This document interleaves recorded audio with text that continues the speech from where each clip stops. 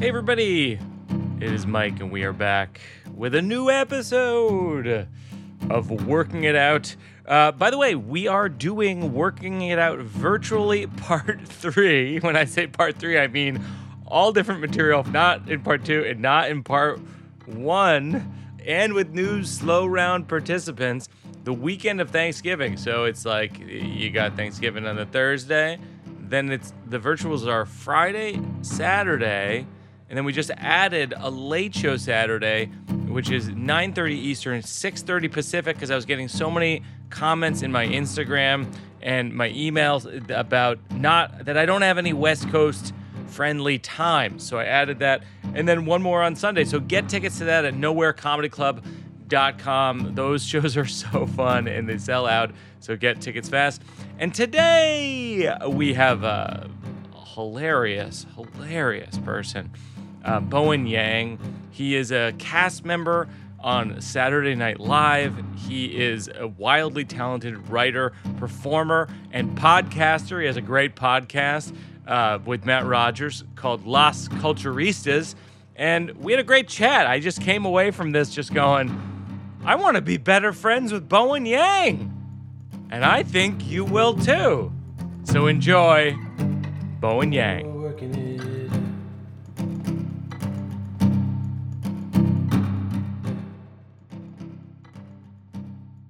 You and I met. It's funny. I think we did a benefit for Padma Lakshmi together. That's what it was. In 2016 at the Bell House. That was a fun night. It was really fun. Yeah, it was cool. And, I was looking at the lineup. Chloe Fineman was on that show, too. Oh, my God. Yeah. Isn't that funny? That's all a blur to me now. Honestly, post-pandemic, I'm like, it all has collapsed into one flat circle. And I don't know what happened when or who was there or, I don't know. I don't know if you feel that way. Oh yeah, but we met and that was lovely, and I was very I was pretty starstruck to meet you. That was very cool. Well, I'm nervous talking to you on the podcast because you're one of a handful of people I've had on who I don't know that well. Like we've met a couple of times. Like Hannah Gadsby was like this, where I was like nervous about it. But what makes me less nervous is that you have been called by the New York Times a mensch. The headline. Oh my God. Maureen Dowd herself called me a mensch. Maureen Dowd made the headline that you're the mensch of comedy. And then I thought that was my experience hanging out with you backstage at that show. I was like, I mean, I don't know Bowen very well, but my immediate vibe from you was like, I love this guy. This guy's great. Oh, thanks. That means a lot. But you're the same, right? Like you are known to be this like, like, again, congenial person. And like your humor, like sort of comes from that place. It's not like antagonizing. Oh, thanks. I mean, I'd like to think that's true. I mean, I think it just came from my mom because my mom was just always so nice to strangers. And and when I witnessed that as a child, I think there's an imprinting where you go like, well, that's what you should do, right? Yeah, for sure. It seems so, when you see someone else model that, it seems so logical. Totally. I feel the same about I feel like they were role models in the sense that they were in these places that like did not know what to make of them. Like they moved to Australia, and that's where my sister and I were born. Yeah. And Australia is sort of notoriously racist towards Asians in the same sort of xenophobic sense as like people here being like, these immigrants are taking our jobs. I mean, that's kind of the sentiment that's sort of directed towards specifically like Asian people who come from just the Pacific Islands or Asia. And there's that same sort of mentality around that. But I feel like I just saw them like kind of rise above it and not let it stick in ways that like, I mean, I have really not seen them like loosen the valve too much on like all of like the race pain that they've experienced. That's interesting. Like I haven't seen them blow up. I haven't seen them like really like express their like, I don't know, their like real frustration with like the ways that like they've lived in all these racist places. What were their professions in Australia? My father was getting his degree in like explosives engineering, like mining explosives. Oh my gosh. And then my mother was an OBGYN in China, couldn't practice after she moved, but was just raising me and my sister. So anyway, there were these two, like, you know, and like your dad was a doctor? My dad was a doctor too. Yeah. So that was sort of like, I don't know, the ethos of like our household. Yeah. Well, you and I probably have that in common, which is like, did you have when you wanted to be a sketch comedian or improviser, where your parents were like, what do you mean? Yeah, yes, 100%. Something so foreign to them. And then like my dad especially, but they're both like Western culturally averse, where it's like they won't watch movies, they won't know what music is like sort of historically like significant. And so I don't know, I'm talking about this in cognitive behavioral therapy. I've been reading a cognitive therapy book and it's helping me a lot. Yeah, it's great. I had a talk therapist for 2 years and she was wonderful, but it got to a point where she was just kind of validating me a little too much. And I was like, oh, this isn't what I need. Like I have like a close group of friends for this. So what do you like specifically about cognitive behavioral therapy? Well, so far I just like that it's sort of like task oriented. It's like you kind of get little bits of homework. Yeah. Which I like, but then it's also just, I don't know, putting a nice frame on it it's putting a nice frame on my behavior and what is causing those behaviors. And this behavior that I'm trying to get rid of, and this is very, very honest, trying to get rid of the impulse to just like Google myself. Because I oh my gosh, yes, of course. I've done it so much lately as a pacifier almost. And there is some addictive thing that's about it that's like it's an addiction. And so we talked about it last week and we just sort of got to the bottom of it, maybe, where I feel like for the longest time comedy was this kind of shame zone. It was this like it was a shameful thing where my parents were like, wait, what are you talking about? You're going to do what? No. And then college, and then working a day job for like 6 years after school, after graduating, where I would go in and they'd be like, and like I wouldn't bring it up, but someone would be like, oh, I saw you on like the lineup for the show. You're a comedian. And I go, yeah. I do it every now and I do it like, you know, on weekends or whatever. And then and then they'll just like raise their eyebrow and be like, okay, cool. Well, good luck with that. Oh my gosh. So it was just the bulk of my experience with comedy, with performing comedy has lived in shame. And then all of a sudden it flipped and now it's like the biggest like source of like accomplishment for me. Yes, that's so complex of a feeling. Yeah. So I feel like I have not caught up to that place now. I'm still living in the shame part of it, and I'm not where I'm completely. I'm just like I'm hanging on every word that other people say, and I'm Bowen, don't do it, please. Well, no, I know. I know we don't know each other that well, but I'm telling you, as your new friend, don't attach.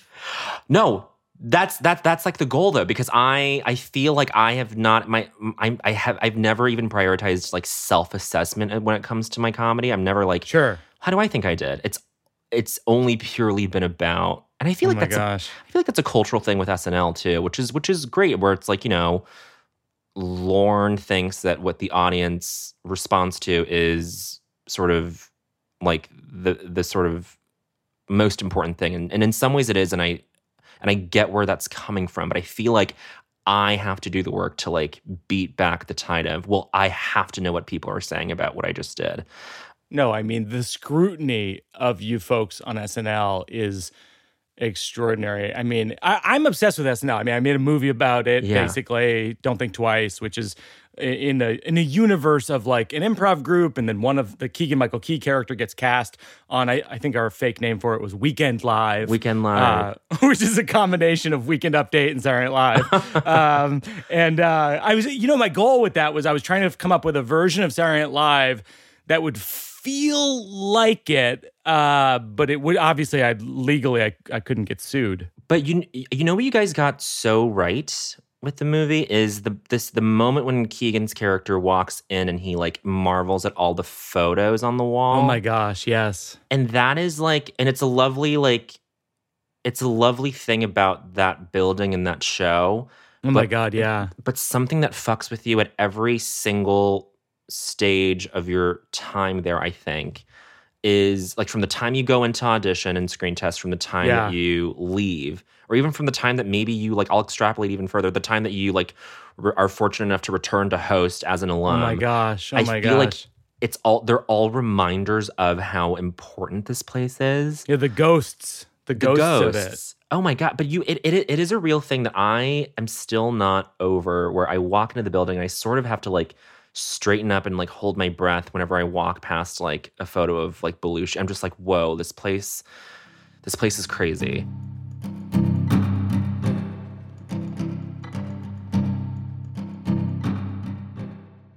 Stepping away from my conversation with Bowen Yang to send a shout out to one of our sponsors, Spindrift Sparkling Water. I called them to be a sponsor. I don't even think that's how it works. I just drink Spindrift Sparkling Water so much that I thought, I think I can call them. And then they called me back. And now they're a sponsor of the podcast. And I have my own offer code. If you go to drinkspindrift.com, you can get 25% off by typing in offer code Birbigs25. I actually did it 5 minutes ago, and it works. Go to drinkspindrift.com, use offer code Birbigs25 to help support the show, because that's how we keep the show going. And now, back to the show.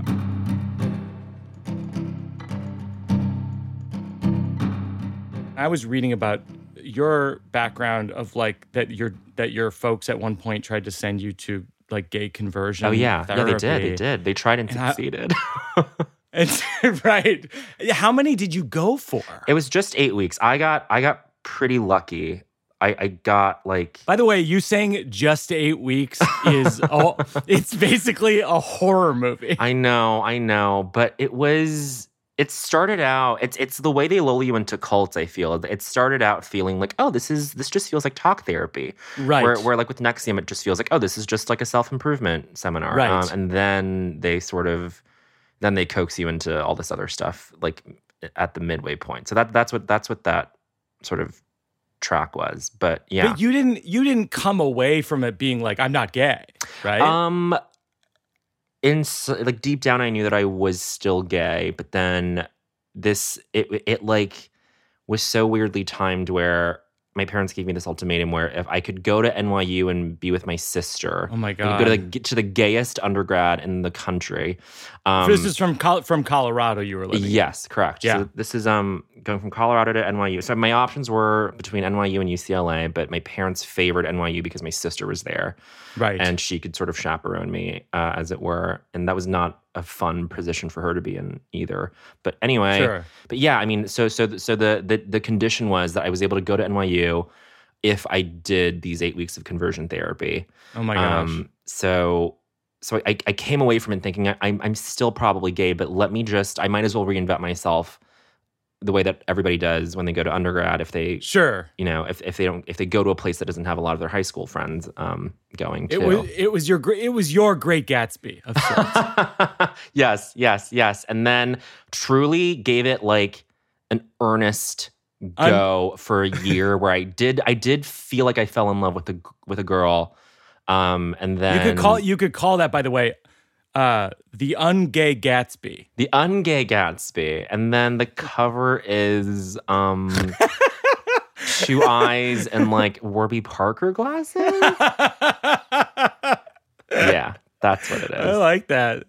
And then you were in college and you were like, well, this is who I am, and whatever. Yeah. The second my sister, she graduated semester my sophomore year, and the second she left and moved to DC to do this job, I came out to the first people I came out to was the people in my improv group. I was like, by the way, guys, I'm gay. And they were like, oh, we knew this. Yeah. Right. That was, I had the same thing when my best friend from high school, and then we went to college together, when he came out, it was sort of like a right. Yes, of course. But coming out still like necessitates like the whole action and the ceremony of it. So I feel like even if people have the urge to say, yeah, we've known or we knew or like that's not a surprise, I feel like it doesn't take away from, I guess, the meaning or the significance of coming out just in the first place. This is a thing we do called the slow round, and it's just sort of prompts and memories and things like that. But do you have a smell that you remember from your childhood? I want to say like the smell of our house that we first moved to in Colorado. So we come from Montreal to Colorado to Denver, and there was just something different about the smell that I can't even describe it. It was just like really light and like piney, probably because it was Denver. Sure. Yeah, but like that I associate that with like the smell of America, which is bizarre. Oh my gosh. Yeah. Do you have a memory on a loop that sort of makes you cringe when you think about it? Ooh, yeah. This is in high school. This is freshman year of high school. I was in a drama class, and they brought in this outside theater group to come in and teach us a workshop. And there was one game that they taught us, and they were like semi-improv workshops. And then there was one game where these people would pass out cards to like 4 of us. Mm-hmm. And if you had a face card, you were high status. If you had a pip card, you were low status. Okay. And I got a pip, but I remember wanting to go on stage and playing high status. I was like, low status doesn't feel fun to me. I'm going to go on stage and do high and just be like, oh my gosh, you're going to defy the cards. I'm going to defy the cards. I'm going to do what I want. And who cares about this exercise? So then we do the scene. It was fine. I don't remember how it went, but I remember just like having fun with playing like some like aristocrat or something. And then afterwards, I didn't know that they revealed the cards to everybody in the class. Oh, yes. So then they got to mine and I was like a 3 of hearts or something. And then they were like, ooh, Bowen didn't like follow the rules. Oh, wow. And I remember being so embarrassed because I felt like it was so transparently like a moment of me like wanting to be a ham and not actually like doing the exercise. I mean, that's a weirdly specific memory, but it does make me cringe every time. Do you remember a play that you were in high school? Yeah, I remember several. We did The Skin of Our Teeth, Thornton Wilder. Oh, yeah, sure. And it was just like, it was just very bizarre. We had like a fine drama department. I did improv in high school, but that was through the calculus teacher because he was also the assistant director at this theater downtown, this improv theater downtown, and he would like do these like they were like short form shows for like people who like wanted a night out in the city. But sure, like a whose line is it anyway kind of thing. Yeah. And I still keep up with him today, and he kind of like was the person to like set me on this like path to like actually trying to pursue comedy maybe. And that's really interesting. Yeah. So what was the role that you played in the play? Because I remember I was in Our Town and I played Howie Newsome, the milkman. Uh-huh. I was that's good. I see you in that. I was like there was like so I think Skin of Our Teeth like broke the fourth wall in some ways. It was like very innovative at the time. So I think like the producer of the play comes out. Sure. And is like yelling at the actors. And I think I was the producer. Yeah. Do you remember getting laughs? I do. Even though the script itself was just very dated probably. And so I feel like I just had to like knowingly, like with a wink, sort of say certain words in a dumb way. I had to be like, confound it. Like I would have to like do that. Right. Yeah. But yeah, anyway. I actually remember like I remember one line from Howie Newsome. Something happened down by the separator. Don't know what it is. Wow. That's all I remember. What a wonderful And then I just reading. go, come on, Bessie. Come on, Bessie. The cow. I'm miming a cow. Come on, Bessie. Howie. See, my dream would have been like to like be in Into the Woods and have like a Milky Way, like have a prop cow. Prop cow is great. That must have been fun. It's a phenomenal thing, opportunity to have when you're in high school. And then the other one I did was Love's Labour's Lost, which is a Shakespeare play that's rarely performed. And I played Costard the Clown. And it was funny because I actually remember it's kind of similar to your story where you're given the card and you don't actually do the thing. Like I somehow like rehearsed it pretty straight and then I performed it way over the top, like the audience was in front of me, and I was like drunk clown. Wow! Because then someone came up. That one of your first times performing? Yeah. So it was like I think it was the second time I was in a play ever, and I was like, and like someone came and because it was killing. Like it was like I was getting laughs and then someone came up to me who was like a bully from like my math class, this guy Peter, and he was like, Mike, you're hilarious. You know what I mean? Like it was like a revelation of like, oh, you're really funny. And it was like a bully saying that to me. And I was like, oh, thanks. And he's like, is your character drunk? Wow. I mean, did you feel called out or was it like, were you like, yeah, he was and I meant to play him that way? Of course. Yeah, no, I mean, he's absolutely drunk. He's a drunk clown.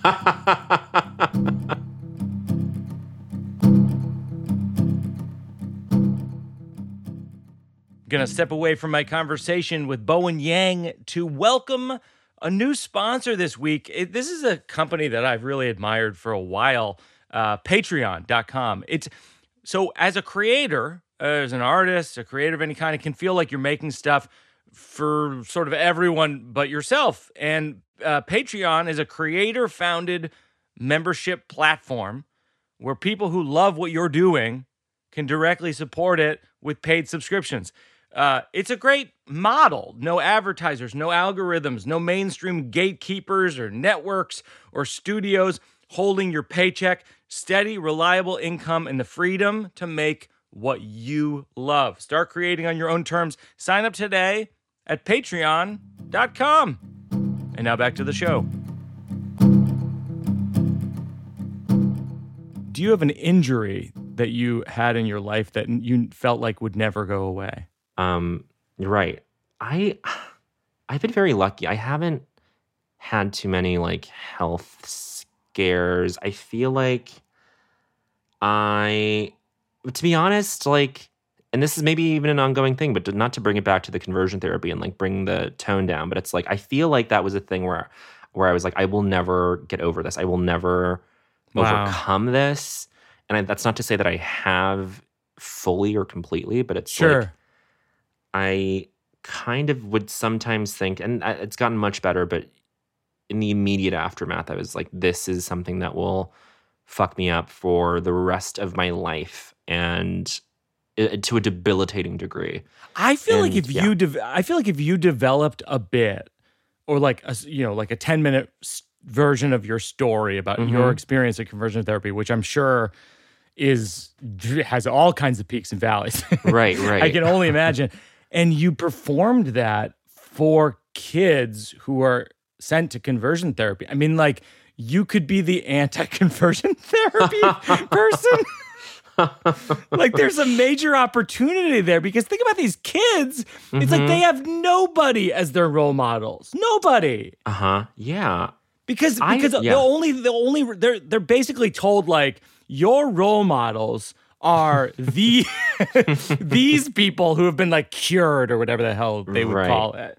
And there's nobody to be like, well, look at Bowen Yang. He's a cast member on Saturday Night Live. He's hilarious. And he was sent to the thing you were sent to. And he can talk about it and it's funny. And you were fucking wrong about it. Oh, yeah. I mean, I feel like the media narrative is always that like the people who come out of it are just shells of themselves and have no like hope for like real intimacy or whatever. And so, yeah, I mean, maybe I honestly, this is the thing.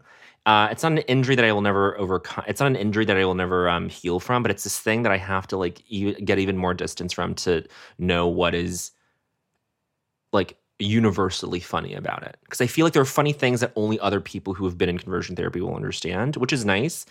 But like, for the sake of expanding the reach of it, like just making it funny and clear to anybody listening to it would be interesting, I think. I like two fact questions about it. Roughly how many kids were in it, and then roughly how many teachers were in it? So I was only doing it. So I didn't go to a camp, which I think was also nice. But I just did it through this one guy operating out of his office in Colorado Springs. So we were living in Denver, and it's a 2-hour drive each way. So each week, it was me and my dad driving 2 hours each way to go see this guy. And it was just me and him, and no one else would be in the waiting room. It just felt so like, I don't know, like secretive. It felt like its own weird pocket of the universe where it like space and time didn't like exist. Yeah. And so, it was a very like solitudinal thing. And I feel like it would have been very different if I did have multiple like authorities there or other kids. Yeah. I feel like that's a movie. I feel like that's a movie. Maybe, yeah. Like I feel like that's it's a father-son story. Like it's very cinematic. It reminds me of Nebraska a little bit. Oh, like, yeah. Like the idea of you and your father, like a young version of you and your father, like driving back and forth to this thing and just the relationship. I mean, I feel like there's so much there. Yeah. I do want Bruce Dern to play my dad. That would be great. I love Nebraska. Oh my God, I love that movie. Oh, it's great. And then the final one is, do you have a unique neighbor that you think of from growing up? Oh, that I think of before? It's funny because I heard you talking about your like a current neighbor on your Las Culturistas podcast recently. But like, do you have a neighbor from childhood or from Montreal or Australia or Colorado where you always think of them because they're so unique? We wrote this French Canadian news show sketch a couple weeks ago. Mm-hmm. Yes. And we named Kate McKinnon's character Anne-Marie, and we lived next to this family, the Légers, when we were in Montreal, and the daughter who was close in age to me was Anne-Marie, and we would always hang out, and like they just had like the coolest house. It was like this small house, but it just had like all of these like fun little I don't know, they just had it. Basically, it just came down to cable. They had cable, so that was like that made them cool. Cable's huge. My next door neighbor, Leslie Saliba, who I still know today, she had cable growing up. It was a huge deal. Social magnet, yeah, for sure. But then so that sketch aired, and then but then she like reached out to me like over DMs and was like, hey, like that was so fun. Like, I hope that was like a little Easter egg to me. And I was like, yeah, yes, it was. It was me like calling out to you and just like seeing if you were out there. And so, but that was like a nice reconnecting moment. And she was fantastic. It was just we had a very nice childhood where we were not, thinking about the lack of anything, and so we had lovely neighbors in Montreal. So this is the section of the show that's the working it out section, and I have sort of material in my notebook that's at different stages. I can share some stuff with you. We can kick it around. If you have stuff, we can kick that around. Yeah, but also no pressure. I don't know how you feel about it. No, I feel great about this. I feel sort of honored to like bat stuff around with you. Thanks. And same to you. I keep in mind, I've started. You're the first person I'm saying this to, but it's only because when I have like Jacqueline on or Pete Holmes on or people who I've just known for so many years. Yeah. I feel like they're comfortable criticizing me, and it's awesome. And so but then with Hannah Gadsby, for example, like I only knew her a little bit, and I felt like she was maybe reticent to be critical. And I would say this I'm not married to any of this. Great. And that applies to you with me as well. Okay, great. So this is something I wrote down that I feel like could be something, which is I've done a few outdoor shows. I actually did a recent outdoor show with Mulaney and Pete Davidson. Great. Your fellow castmate. That's right. In Connecticut. And there were porta potties. And I hadn't used a porta potty in years. And I was wearing a mask because we're all wearing masks. And it was in that moment that for the first time, I understood the genius of the invention of the porta potty. Because as a piece of machinery, it is sound. It is a portable potty. Yeah. It is in the execution of the porta potty where I think the inventor would be furious because there is simply too much potty. He would be like, hello, it's not supposed to be a mountain of potty that reaches your own potty. It was only meant to be like 1 or 2 potties. And everyone would be like, oh my God, I'm so sorry. We've been doing 500-600 potties, you know? Wow. But the reason I noticed is because when I had a mask on, I couldn't smell the potty, and I was like, "Well, this is great." And the moment I took my mask off, I was like, "The people who invented this should be murdered." And then I thought I should start a company that sells masks next to porta potties, and the masks could say, "I love to potty." And then my brother Joe had a couple tags for this, which I thought were funny, which is and porta potty is a made up word, like, but it's a compound. You know, porto means portable. You know, you can take these things anywhere as long as you have a trailer, a hand cart, a truck, a small forklift, and some gloves. So I thought that was funny. And then I got potty, and then potty refers to the potty itself. In the case of the porta potty, the potty is really just a plastic hole that you want to avoid looking into at all costs because it's actually a window into hell. And then actually Joe wrote this tag too, which I think is fun, which is I never judge someone ahead of me coming out of the porta potty when I suspect that they haven't washed their hands. I'm just like, good for you for getting out of there. Yeah. Like you were in a war. And, you know, congrats, you know, that kind of thing. I honestly, and I truly mean this, I have no notes. No notes. That is so rock solid. And I don't know, I think the only thing I have to add is like, we don't have to do the whole theater around amenities in porta potty. Like there doesn't need to be a mirror. Oh my God. There doesn't need to be. That's smart. Yes. Right? Like, let's we don't have to break, right? Even the sink aspect of it, sort of the little mini sink. It's like, no, we're not going to use it. No one's going to use it. It doesn't have to do actual toilet or bathroom drag. Do you know what I'm saying? Right. It should just be the whole, and you should, but it's tough too because the design, like you're saying that like the inventors of the porta potty should have thought of more ways to make you forget that there was potty there. Yes. Right? Yeah. So it's hard, but it's like, what are the other distractions besides? There can be distractions, but they can't be like bathroom-related distractions, like mirrors and the sinks and stuff. Do you know what I mean? Yes. So like in other words, like the scaffolding of the porta potty leaves something to be desired because it's right now it's pretending to be a bathroom, but really, let's be honest, it's not a bathroom. It's not a bathroom. And you're right. I never thought of the potty to open air ratio of porta potties where it is 2/3 potty. Oh my God, it's so disgusting. Potty. It's sickening. Oh my God. It's sickening. It was a huge revelation when I did those shows because I was like, with a mask on, I was like, this is a great thing. What an important invention.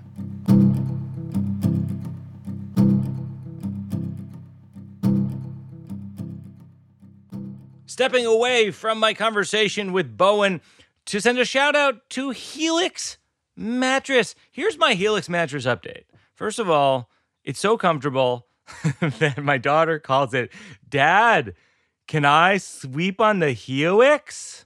Loves it. Calls it the Helix.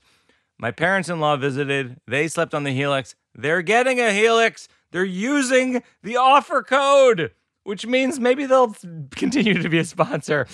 You can use the offer code to get up to $200 off all mattress orders and 2 free pillows for our listeners if you go to helixsleep.com/Birbigs. And now back to the show. So do you have anything that you're working on right now?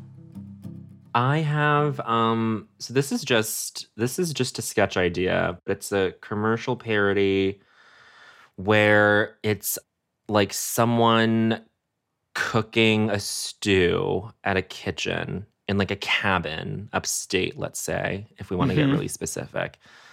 And the whole, I feel like the ad copy around it is like, fall fun is finally here, and but like the fall fun is finally here, and like between like going on like on a hike and doing some other thing, like the most fun you can have this fall is renting a cabin upstate and doing like hero shot, introducing like McCormick shrooms or something, where it's like the most fun you can have this year is to get a cabin and do shrooms. That's very funny. So it's like me cooking a stew and like doing like a little shake of ground up psychedelic shrooms into a pot, and then the rest of the commercials like a trippy thing. Yeah. But I don't know. I feel like beyond like the turn, like we're trying to think of like how to like what the moves are. I don't know. Right. Like you could almost like have your main guy like spinning like at a Fish concert kind of thing, like dancing. Yeah. And then I think there has to be children, the children being like, Dad, why are you spinning? You know what I mean? Like something where someone else isn't on shrooms. And so, maybe the neighbors come over kind of thing and that's go like, perfect. Like, hey, we're the Clarks from next door. You know what I mean? And like all that the shroomed out people are seeing, you see their version. They're like aliens essentially. That's perfect, because actually we have this like rough draft, and it's only like me and some other person, like the host maybe, and it's just the two of us doing the shrooms together. But you do need some straight man-y type person to call out like what's going on. Yeah, like your pupils are so wide. Yeah, like the 80 Bryant from next door comes over. Right, is like what's going on, because we have like so right now we have like, let's see, like, sorry, I'm just looking at these notes. Oh yeah, of course. This is great though. I love this. It's like, okay, so right now we have like me, like an ad copy sort of tone, like, because fall tastes like nutty nutmeg, cinnamon, and shroomy, shrooms. Sorry, am I saying shrooms a lot? And then it's like, it's the perfect time of year to rent a cabin in the woods, trip off your nips, and murder your ego. And then God. The host runs in, oh my God, the toilet has a face. And she's like gorgeous. Oh my gosh. And then like there's another moment that's like, because it's that time of year for like, okay, so there's this like purple jelly bean glowing in my chest. And at first I think it's going to kill me, but then I realize it's actually good. And it's like this emissary for the universe. And she tells me that like I would be a great singer. So it's like stupid. It's like trippy. It has to feel like airy and dumb, but you're right. That's the missing element. They're like the kids is perfect too, because it's like someone who has no awareness of what this could be, and they're just like, Daddy's acting weird. Yeah, that's good. Well, I think the flip back and forth from like the sort of colorful, trippy lens version of being on shrooms and back to the reality of it would be so fun. Yeah, but I think to make it the reality even darker in contrast would be like that. It would need like the kids, I think. Okay, so I might. The kids. How about also like the kids being like, like, Dad, we need dinner.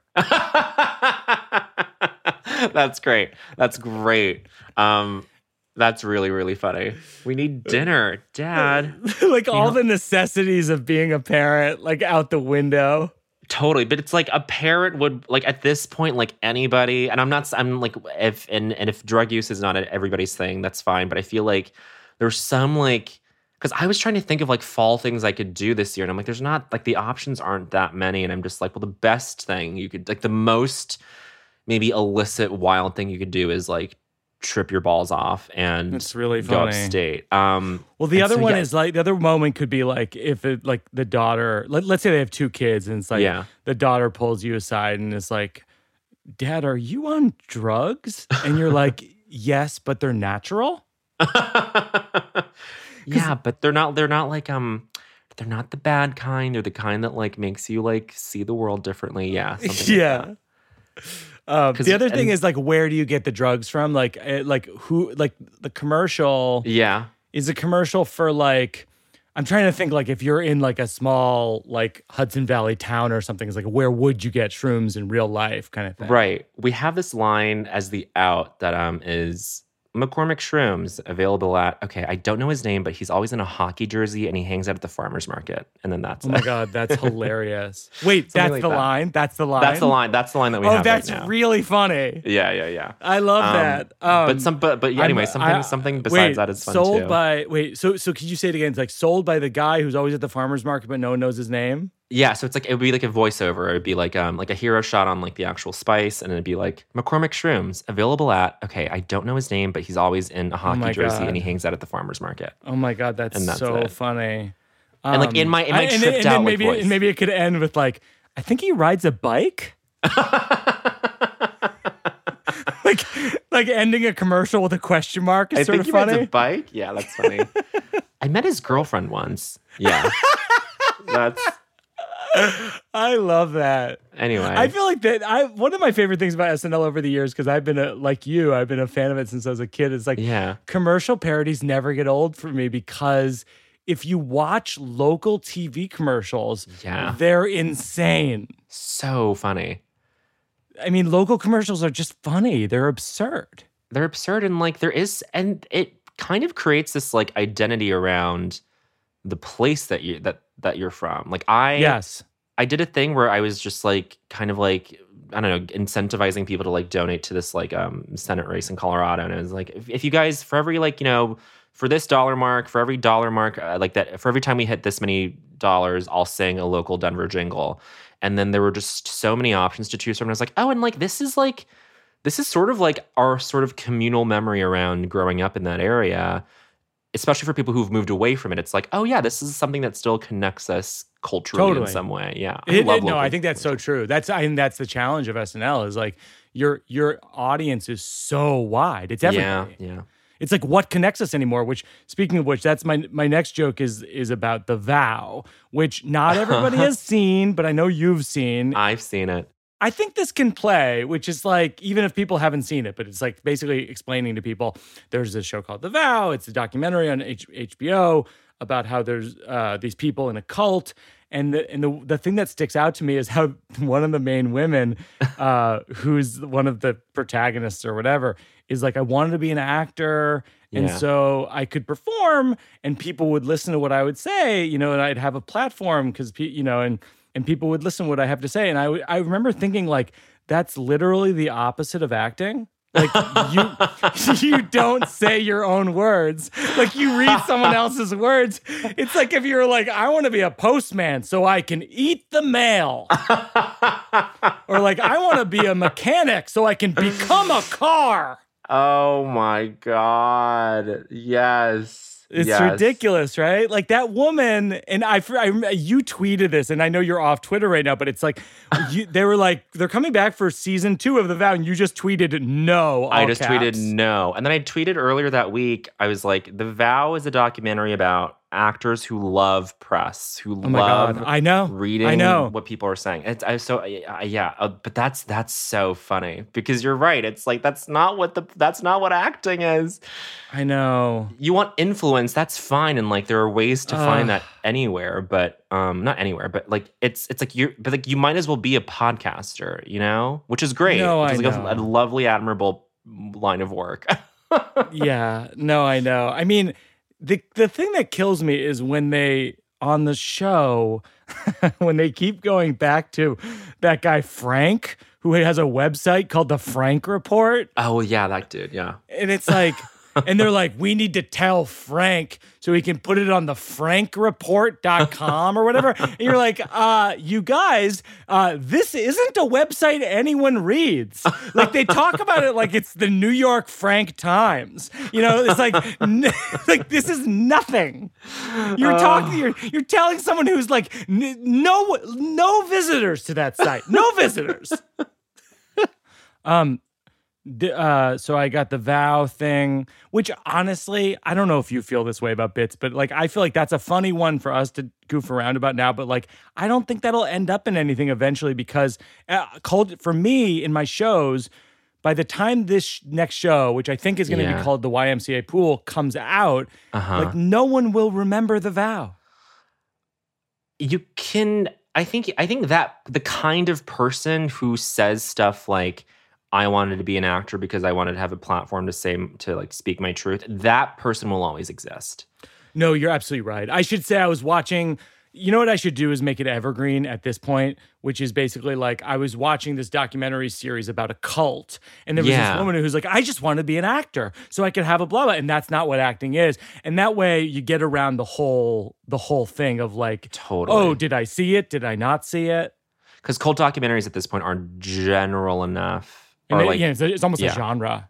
It's a genre, exactly. Oh, that's perfect. See, you're like solving this yourself. That's great. I think that should be good. I mean, because I actually have a lot to say about like cults in general. Like I was writing this bit early in the quarantine, which is basically, I can remember it, which is like I want to start a religion called Nobody Knows. and if you Venmo me $5, you're a member of the religion. And if you Venmo me $50, I'll tell you the secret. And the secret is nobody knows. And if you Venmo me $500, you will be flown in a private jet to the top of a volcano, where you will be met by an old man who will whisper in your ear, nobody knows. And if you Venmo me $5 million, you too can sell these secrets. That's beautiful. That there has like a Vonnegut quality to it. I like that. Thanks. Thanks. I feel like I love Vonnegut. Oh my God. Vonnegut's one of those, between Vonnegut and Sedaris and actually Mary Karr. Those are three authors who, like, I can just crack open any one of their books and it kind of transports me somewhere. It's just like very readable. I'm someone who like doesn't even read dense stuff that well. Like I have trouble getting, but like Vonnegut stuff, you just like, you're right. You just open it and it's just immediately inviting. Anyway, I really appreciate that, because I wasn't gonna bounce that off you, the Nobody Knows, but now that I think digging into the belief system of digging in, like one of the things about this show that I'm developing, which it's all about middle age and realizing like I'm halfway through my life, and like the midlife crisis that like I never thought I would have, I'm having. And so one of the parts of it is about like beliefs and how like so much of my childhood, I went to like Catholic school, grade 1 through 6, and they taught us about Jesus every day. And I'm like 42 years old now, and I'm like, I could have used some more information about math. That would be practical. That's great. That's great. Because one of the things, but I love that. Sorry, go ahead. No, you go. I was just gonna say I love that bit because it just is like a very simple, clear satire around like the way that these systems are structured, where it's like, if you pay me this much, then you get to know this much. It's the way it's all scaled and relative is so bizarre to me. But yeah, that's funny. Really good. I'm glad I bounced off you, because I don't know if you have this with bits, but like sometimes when I say them to someone, it actually helps me understand it better than how I wrote it on the page. Oh, for sure. 100%. I mean, like it's hard at SNL to like write something on your own. There are people who do it very well, but I feel like I have the seedling of an idea, and it doesn't end up being anything until I tell it to someone else. They're like, oh yeah, or it could be this and this and this. And they like sort of put on the, like modulate other stuff onto it that makes it actually a complete idea. That's what that's what I'm really truly jealous about. That all of my friends who worked at SNL is like, you have that thing where you have an office mate and all that stuff, and like you all collaborate all the time. Like it's just, I don't know. That seems really fun. We're lucky to have it. Like I feel like stand-up is like objectively probably the hardest comedy discipline, where you are just kind of batting things around in your own head until you get in front of an audience. And even now that's like hard to come by. So yeah. Do you have anything else that you want to bounce off me? This is something for maybe by the time this comes out, we'll know whether or not this works. It made it or not, yeah. But this is because I think this is something that I was thinking about for Mulaney hosting, where it's like we play a couple who is hosting a dinner party, and this is so dumb. But the game of it is that he and I have wet mouths, and we constantly have to swallow mid-sentence. So we'll be like, okay, so let's just we're just gonna tell you a little bit about, it's like that kind of thing. I don't know where it goes. So funny. But it can't. It's got to like. How do you? How do you convey it as an idea? It's such a funny, verbally expressed idea. Totally. So as I was talking about it with my friend Sudie Green, who's a writing supervisor, and she was like, it has to be, first you like. You show like the tick happening, and you're like, great, okay, so these two people do this thing. They're the kinds of people who swallow mid-sentence. Mm-hmm. But it has to be written in such a way that what gets said after each swallow is some other micro reveal where it's like, and this is a bad example, but it has to be like, so my mother went to her orgy. It's like that kind of thing, where it's like the thing that comes after the swallowing has to be like a little shocking or something or unexpected. Yeah. So I don't know. This is all still very amorphous, and we haven't figured out what to do with it yet. But I think that's really funny. Like, where did the idea come from? I was watching. Okay, so there's this. This sounds very silly, but she's this journalist. She used to be the White House correspondent at CNN for Obama's second term. Her name is Jessica Yellen. She's wonderful, but now she does news on Instagram. And she, especially in the beginning of the pandemic, she was releasing videos every single day, like very informative, clear videos about what was happening and about like the research that was coming in. But I noticed that she would always have to like reset and like swallow in that way. And I thought that was really funny. Yeah. And I feel like there are people who do that, and we all sort of do that on our own, just unaware maybe. But as you're doing it, I'm doing it myself to see what it feels like. It just feels so funny. I don't know. I feel like comedy to me, like the way I boil it down is it's an error in stimulus, and so anytime like something like doesn't like hit your ear the right way, it's just funny. It's just like it doesn't sound right, and so that's why it makes you laugh. I wonder if you could do it as a pre-tape, where you call them pre-tapes. I forget what you call them. Pre-tapes. Yeah, that's the insider term. Yeah. I wonder if you do it as a pre-tape, where you do it almost like a Being John Malkovich, where it's in your head, or it's in your head, where you're like, I hope they don't notice that I swallow before I speak, and then you see the scene from the other perspective, and it's like, and people are like, the people who are there are like, go ahead. You know what I mean? It's like, oh, they fucking know. They knew. They know.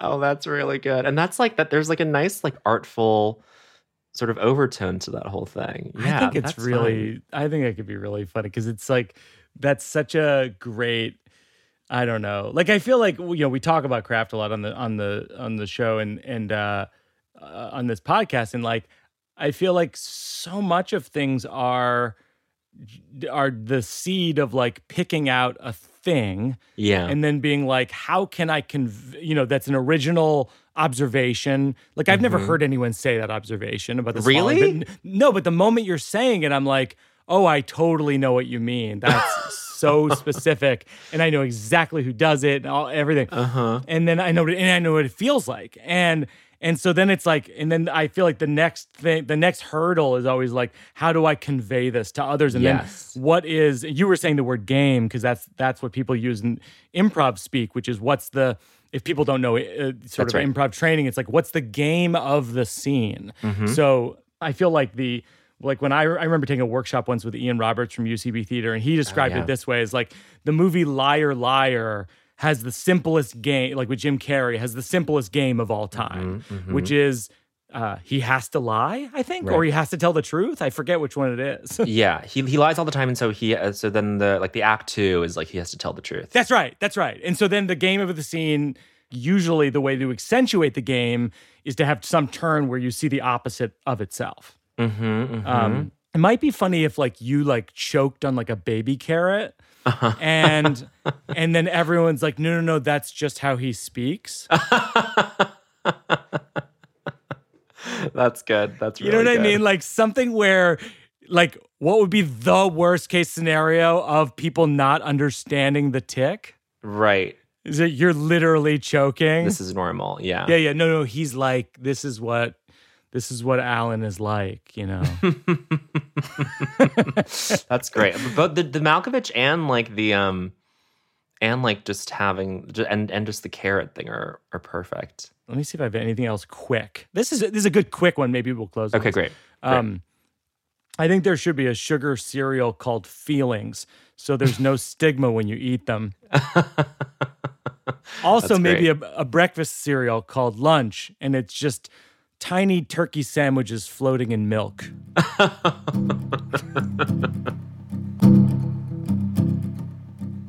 So that we wrap up the show with a thing called Working It Out for a Cause, and I know that you benefit a lot of causes. That's actually how you and I met in the first place at the Bell House, doing that benefit for Padma Lakshmi. And is there a nonprofit that you'd like to shine a light on that I will contribute to and I'll include in the show notes? Yeah, I thought long and hard about this. I feel like you do such a good job of, I don't know, just like putting a light on whatever the guest brings. But I feel like I'm just going to throw it to Clinton Hill Fort Greene Mutual Aid. Okay. I feel like anyone's local mutual aid group or network, I think, is a great place just to when you're a little overwhelmed by all the organizations that are out there. Obviously, they're all worth donating to, but I feel like you might as well start at like the local level and just make sure your neighbors are supported and doing okay. So that's what I'm going to do with mine. That seems great. I'm looking at their Instagram right now, and they're a coalition of neighbors organizing to support each other through COVID-19. That's a really phenomenal thing. I completely agree about local nonprofits. There's something about contributing to a place where you know where the money's going and how it's going to be effectively used. Exactly, because you're living in sort of that sort of domain. Awesome, Bowen. I really appreciate you coming on Working It Out today. This has been such a joy. I feel like we came a long way. We did go a long way. We've come a long way. I feel like I've gotten to know you very intimately, even though I feel like I've come to know you through your work. But this was really lovely. I hope we can be better friends and maybe we can do some benefit shows together in New York when we're back doing shows again. I love that. I would love that. That sounds wonderful. Working it out, 'cause it's not done. We're working it out, 'cause there's no one. Wow, so that's going to do it for another episode of Working It Out. How about that Bowen Yang? You can see him on Saturday Night Live or on his podcast, Las Culturistas. Our producers of Working It Out are myself, along with Peter Salamone and Joseph Verbiglia, consulting producer Seth Barish, sound mix by Kate Belinsky, with help from Joel Robbie, assistant editor Mabel Lewis. Special thanks to my consigliere Mike Berkowitz, as well as Marissa Hurwitz. Special thanks always to Jack Antonoff and Bleachers for his music. As always, a very special thanks to my wife, J. Hope Stein. Our new book, the new one, is at your local bookstore curbside or on our Birbigs.com merch site. You can get a signed copy for the holidays coming up. As always, a special thanks to my daughter, Una, who created my beautiful radio fort of pillows. Thanks most of all to you who are listening to this podcast that is such a labor of love, to all of us who are putting it together. Tell your friends, tell even your enemies. We're right here working it out. See you next time, everybody.